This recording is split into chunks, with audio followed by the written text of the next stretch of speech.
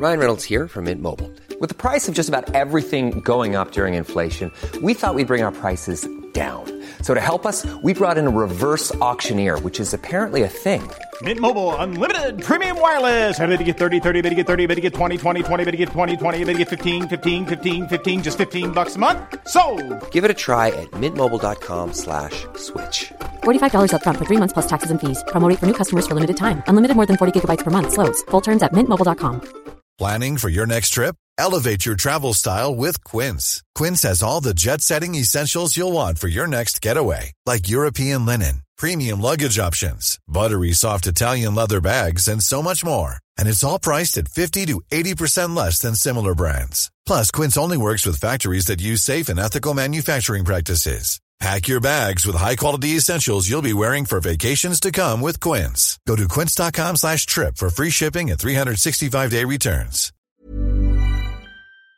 This episode of the podcast is with Peter Stothart. He is an author. He's just written a book about the assassins of Julius Caesar, really. One of the most infamous political assassinations in history. He's stabbed by other members of the Senate, jealous of his power or who feared his power. And the reason we're putting this one out today is because this is a huge week for anniversaries from the ancient world, the classical world. It's the anniversary of the Battle of Salamis. Apparently, it's not the 2000th anniversary. Apparently, it's the 1999th because the year zero was not a year. So all of my celebratory tweets and thoughts and things are completely wrong, not for the first time that's happened. Battle of Gargamella, gigantic battle in which Alexander the Great finally decisively won control of the Persian Empire. As everybody knows, by that extraordinary flanking attack out to the right, then back into the centre, heading for the Persian king himself. Astonishing act of military, it's a decapitation of the enemy, astonishing charismatic leadership by Alexander. It's a remarkable battle. Alesia, also the anniversary of Alesia this week, Julius Caesar's gigantic victory in Gaul.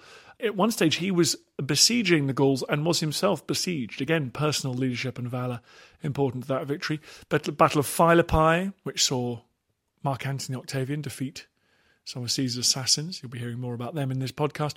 And because it's all about classical history, this week I want to tell you all about our new podcast. It's called The Ancients. It's with our in-house ancient historian, Tristan Hughes. We call him the Tristorian on History Hit team. He has got a podcast out about Agrippa, who was kind of he was sort of Octavian's right-hand man. That's putting it politely. I think he was sort of the military genius behind the man who would become Augustus. So interesting podcast about him. Great podcast, not just about the classical world, but looking at, for example, the Polynesian seafarers of the Pacific, my personal favourite subject of mine, and so other aspects of ancient history as well. So not just obsessed with the Mediterranean basin. So please go and check out The Ancients wherever you get your podcast. In the meantime, though, let's get back to Peter Stothart, talk about the assassination of Julius Caesar. Enjoy.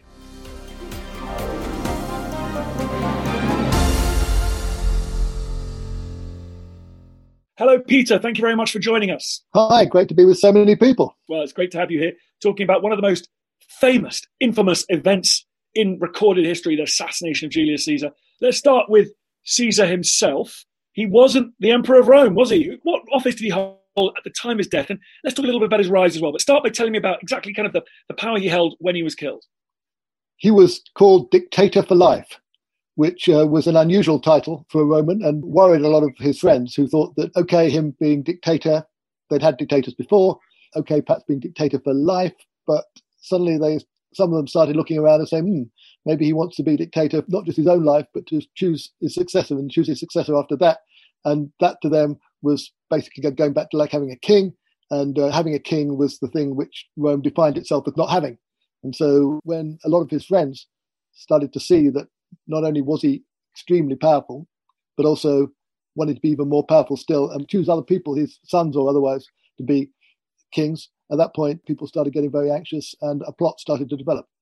And how did Caesar become dictator for life? Because he was as brilliant a politician as he was a military commander. And he was pretty good at both. What advantages did he set out with in life? Was he a man of great wealth or connection at the beginning of his career? He was a man of good connection, but there were many men who had many more connection. He was an extraordinary speaker. We know he was an extraordinary writer, and writers like to think that you can tell something about someone by the way they write, but he was a very, very clear thinker, clear describer, great sort of calm propagandist of himself. He really did understand politics and was extraordinarily successful at it. But he was working within a system which couldn't cope with either its own growth, the extraordinary power that it gave to people who had conquered provinces. He conquered Gaul, of course, but also it couldn't cope with people who became too powerful to fail. And Caesar's problem was that he conquered Gaul, he'd done everything he possibly could, and then the rules said that he had to give it all up because the Roman system checks and balances. It's a bit like you're talking about Trump at the moment. The rules say that if he loses, he has to give up. But sometimes people get very frightened of what will happen if they give up. Someone might put them in court, they might try them, they might do things that people they don't want to happen to them. And so they have to keep on going. And that's when Caesar crossed the Rubicon, in the famous phrase, brought troops into Italy, which he was not supposed to do. And then there was a civil war against Pompey, famous Pompey, who was actually in many ways not that unlike Caesar. One of them was going to beat the other, and Caesar won. And once Caesar had won, he was the most powerful man in Rome, most powerful man that really ever been in Rome. And a number of things followed from that. A lot of people had worked with him very closely, and they knew what kind of a man he was, and they worried what kind of a ruler he might be, if he got even more power than he had. And then there were other people around him who perhaps thought that since they'd fought so hard for him over the years, they should have been more rewarded themselves. There were other people who were just jealous that other people had been rewarded. There were people who just were jealous about what Caesar could do, whether it was sleeping with their wives or stealing the pet lions that they had planned for an entertainment show. He got to a point in his life and in the life of the Roman Republic where people feared that it was only one way he could go, and that was to make himself king and an hereditary monarch. And therefore, people had to decide what was the appropriate response to that. Not everybody thought you should kill him. A lot of people thought you shouldn't. And they gave very interesting arguments about whether you should kill someone who you think is going to be a tyrant or not. But enough people decided that they should kill him to kill him. He, phenomenally successful military commander, conquered the whole of Gaul, unimaginable scale of violence there and almost genocide, invaded England twice, invaded Britain twice, wrote about his amazing commander. But when he was dictator of Rome, what did he do? Did he change Rome? What was his domestic policies like within Rome during that period? Well, he didn't have much time as dictator of Rome as dictator for life before they killed him. He spent a lot of his time planning to do what he was going to do if he'd survived on the Ides of March, which was to invade to the east. He wanted to take over Parthia, modern Iran, and the big empire over there. He felt that taking Gaul wasn't really enough, and that Alexander the Great, who was his great hero, had won all his laurels and all his money in the east, and that you weren't really a superhero unless you'd conquered in the east as well as in the west. So most of the time, I think, when he was planning his life as dictator for life was actually his next military campaign. This group of people that began to want to assassinate him, they were just worried about somebody wielding that much power, were they? What alternative system did they have in mind, if there was one? Could they agree? Well, that was the big problem, of course. They didn't agree. They didn't have any idea of what they wanted to happen afterwards. The notion of consequences of an action, which seems so important to us. Most of the ideas, when we talk about what are your policies, why do you do something to a modern politician? It's about what outcome do you think is going to come from them. But these were different people, and studying Roman history is an art of tightrope walking. You look down one side of the tightrope and everybody seems a bit like us. They do have policies. They are interested in the water supply and the roads and stuff. But also you look down the other side and they're enormously conscious of the past, of their honor, of their place in history. What was the right thing to do? They could decide that something was the right thing to do, almost regardless of the consequences. So some of them hoped that once Caesar was killed, everything would go back to normal, because they had all got nice jobs. Most of the killers were very close to Caesar. They were very powerful in the state. They all had nice jobs set up for next year where they could rule provinces and make money and lead armies and all the things that they like to do. And so they didn't really want to rock the total boat. They just wanted to get Caesar out of the way. And they thought it would all go back to normal. Well, the wiser people said, look, if you have an assassination, you'll get a civil war. Subsequent history showed that was often the case too, and that you just create a vacuum into which people are going to fight over. And then there was a big argument amongst these very wise men, for the most part, arguing about what was the right thing to do. Was having a dictator so much worse than having a civil war? Which is the lesser of two evils? Which was the most likely to give you a happy, successful life for yourself or for the country? And they argued about this almost in a sort of philosophical seminar way. And they came up with different conclusions, but enough of them came to the conclusion that Caesar should be killed for him to be killed. In your book, you also have those philosophical debates about assassination, don't you? And you bring it up to the modern day, talk about Macbeth, the discussions within Macbeth about whether it's right to kill a king. And also, you have very interesting thoughts about Tony Blair thinking about Saddam Hussein.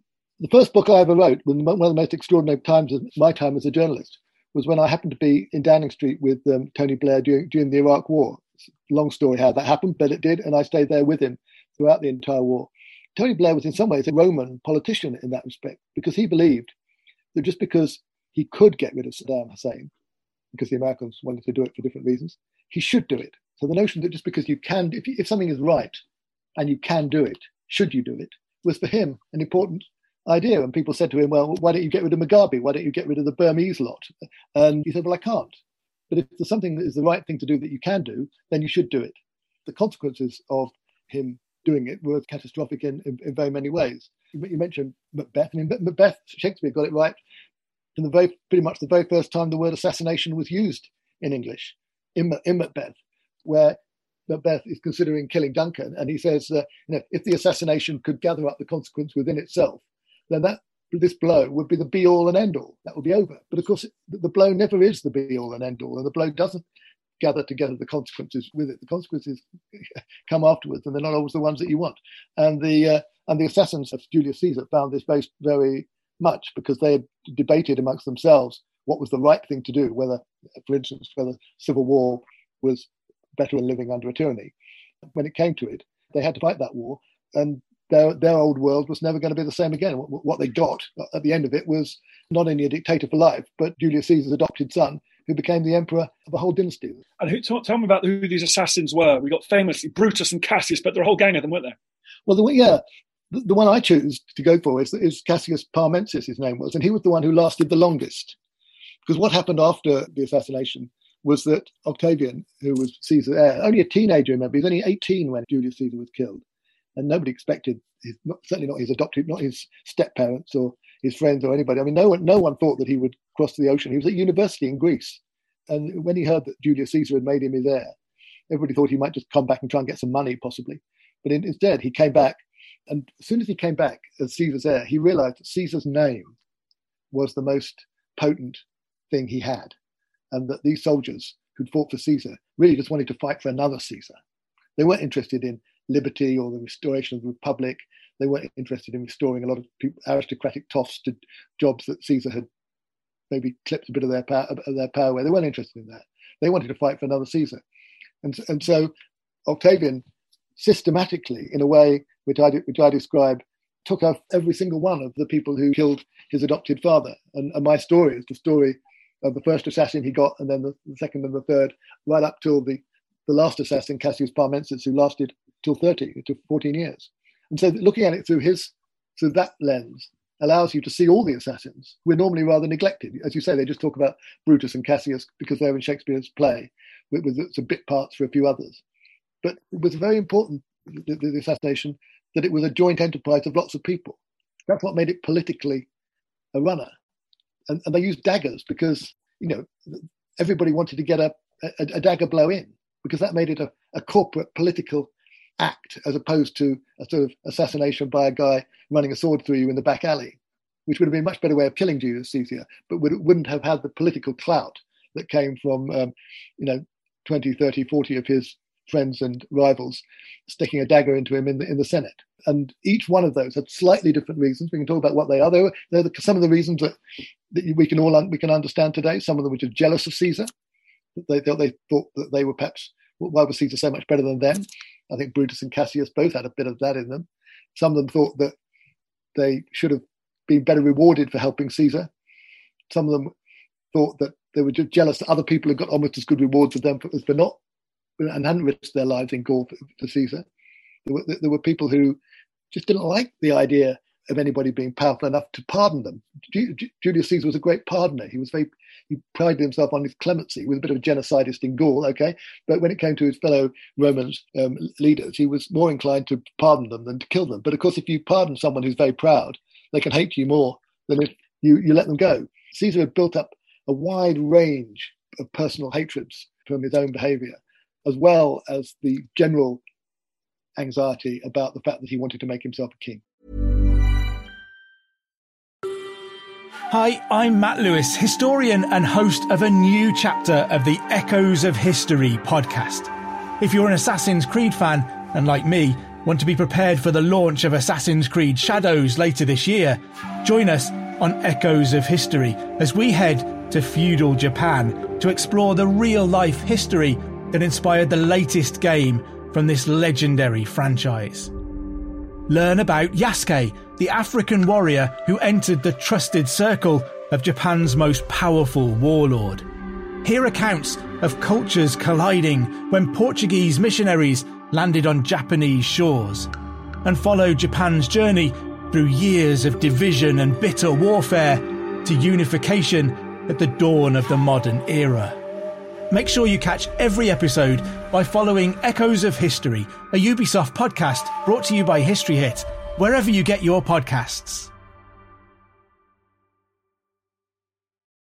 Hey, I'm Ryan Reynolds. Recently, I asked Mint Mobile's legal team if big wireless companies are allowed to raise prices due to inflation. They said yes. And then when I asked if raising prices technically violates those onerous two-year contracts, they said, "What the f*** are you talking about, you insane Hollywood ass?"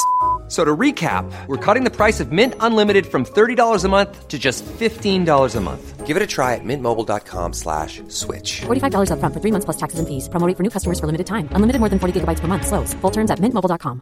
There's never been a faster or easier way to start your weight loss journey than with PlushCare. PlushCare accepts most insurance plans and gives you online access to board-certified physicians who can prescribe FDA-approved weight loss medications like Wegovy and Zepbound for those who qualify. Take charge of your health and speak with a board-certified physician about a weight loss plan that's right for you. Get started today at plushcare.com/weight loss. That's plushcare.com/weight loss. plushcare.com/weight loss. What did the Assassins hope would happen next? They hoped that there would be a lot of popular support for them, not just amongst fellow senators, who many of whom shared their dislike and wished that Caesar would go away, and even if they hadn't joined the conspiracy or hadn't been asked, would at least support them. And the most famous of those was Cicero, who they didn't like the idea of necessarily getting involved in the conspiracy. But as soon as Caesar was dead, Cicero jumped in and said, "This is absolutely wonderful, guys. I love you all. You're absolutely great. Where do we go from here?"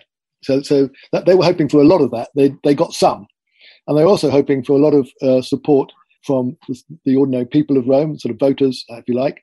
And down the line, they would hope that there would be support for soldiers who they believed would fight for, the old idea of the Roman Republic, and would be as worried about Caesar's tyranny as they were. Now, they got some support from the fellow senators, but it was and they left the Senate. They could see that it wasn't fantastically popular. They spread out. They went back up onto Capitol Hill to negotiate with, at that time, Caesar's main man, Mark Antony. But Mark Antony was perfectly happy to negotiate too. They all really wanted a quiet life at that point. And they would very happily just divided up all the good jobs and continued with showing the power that Caesar had amongst themselves. And so the assassins were quite hopeful at that point. But then it was clear, Shakespeare, famous, friends, Romans, countrymen speech. Mark Antony, well, probably some truth in it, not completely. It's probably overstated. It's a play after all. But Mark Antony did see that the people were not as supportive of the assassins as perhaps he thought they might be, or they thought they might be. And so he started hedging his bets. But they still did a deal. They all gathered in a temple of Tellus, under a great map of Italy. And they did a deal where they said, look, we're not going to praise you assassins. We're not going to say that you did the right thing, but we're not going to pursue you either. And we're going to basically pretend that Caesar never happened. And that seemed quite a good compromise. A lot of people liked that idea amongst the ruling class, if you like. But the people were a bit nervous about it. And as soon as the teenage Octavian arrived on the scene, it was quite clear that he only had to say, avenge Caesar, and he was going to get a huge amount of support. And so Mark Antony, who to begin with was quite diplomatic and was trying to sort of do a deal, and did do a deal with Cicero and the assassins, Mark Antony was, in order to represent Caesar's side, was drawn more and more away from diplomacy and forgiveness and let bygones be bygones, and more into a series of vengeful wars and pursuits and pogroms and prescriptions against all the assassins. So one man's desire for vengeance dragged the other players in his wake, and so that was then what happened. And my story is the story of the hunt that followed after that. So Octavian, even as a teenager, he arrives with a pretty clear idea of what he wants, does he? It's not absolutely clear. I find that a little hard to believe that he did, though some people think that he did. I don't think it's normal. I think most likely is that he came looking to see what the score was. I mean, pretty amazing, 18. He no reason to expect this. Well, we don't know that he had any reason to expect it. He knew Caesar a bit, but not that much. He was the grandson of Caesar's sister, one of Caesar's sisters. He wasn't the only grandson. He got the nod, and he came over. And I suspect he smelt the breeze very quickly. He was a young boy, and he wasn't trammeled by a whole lot of conceptions about what should and shouldn't be done. He could just see that if you called yourself Caesar and your name was Caesar and his name was Caesar, then he was able to take over, to continue where Julius Caesar had to stop. But he was a very canny politician. He proved himself very canny very quickly, and the story then moves on from there. Go on. You mentioned that the assassins are all hunted down. Some of them are defeated in battle, but others had sort of lonely deaths, did they? A bit of a spoiler alert here, but run through some of the ways in which they were run to ground and dealt with.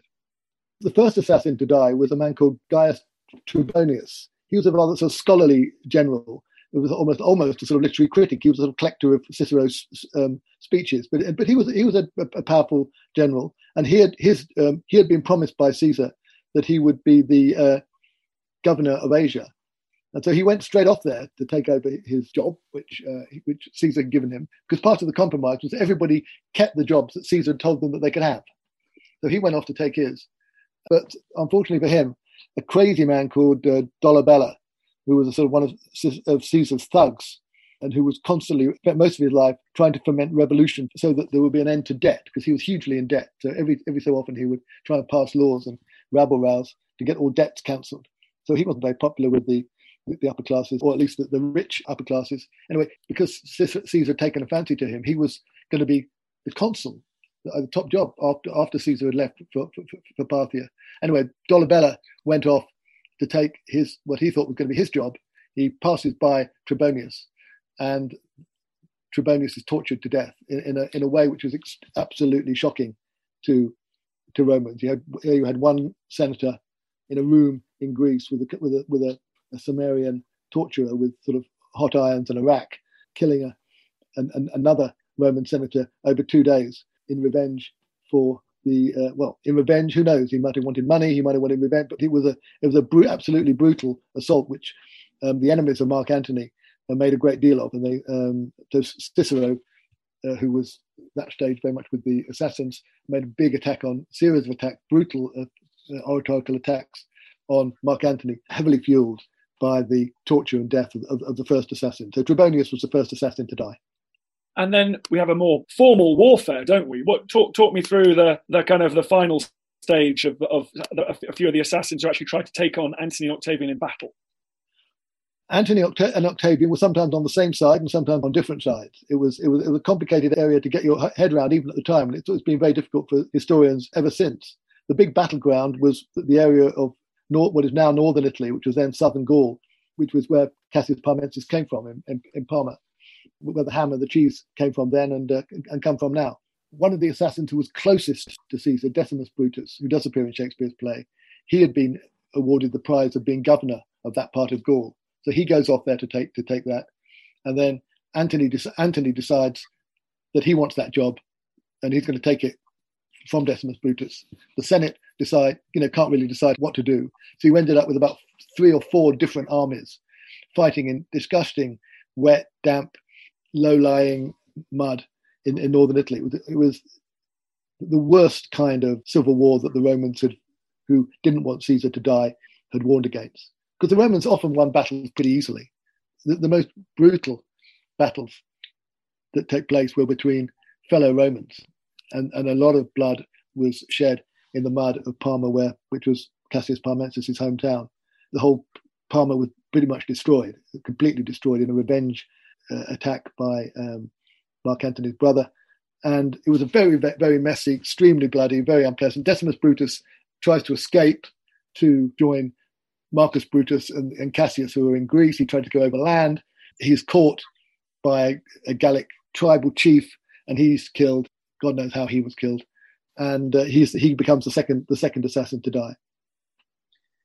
So a mixture of formal violence and torture and sort of assassination. Looking at the assassins as a group, we'd mentioned this a bit earlier, but is it possible to see that any of their aims were met? Did it change anything, or did it just deliver the Roman world into the hands of an even greater Caesar?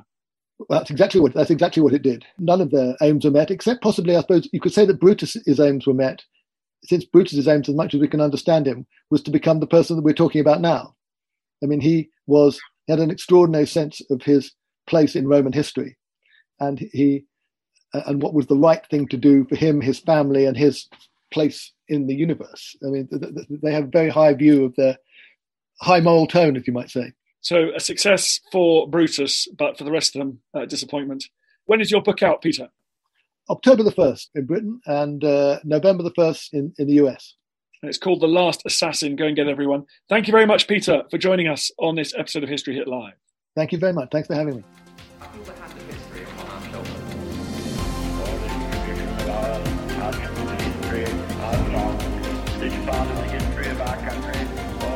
Hi everyone, it's me, Dan Snow. Just a quick request. It's so annoying, and I hate it when other podcasts do this, but now I'm doing it, and I hate myself. Please go onto iTunes, wherever you get your podcasts, and give us a 5-star rating and a review. It really helps, and basically boosts up the chart, which is good, and then more people listen, which is nice.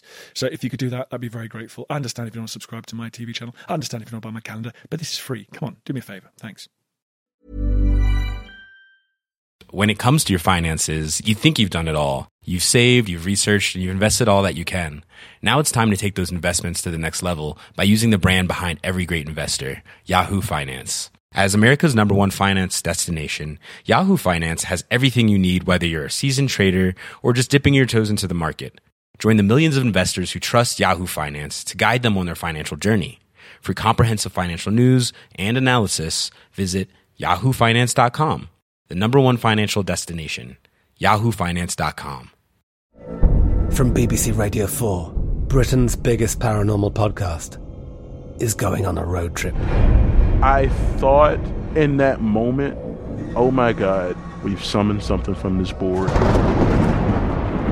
This is Uncanny USA. He says, somebody's in the house, and I screamed. Listen to Uncanny USA wherever you get your BBC podcasts, if you dare.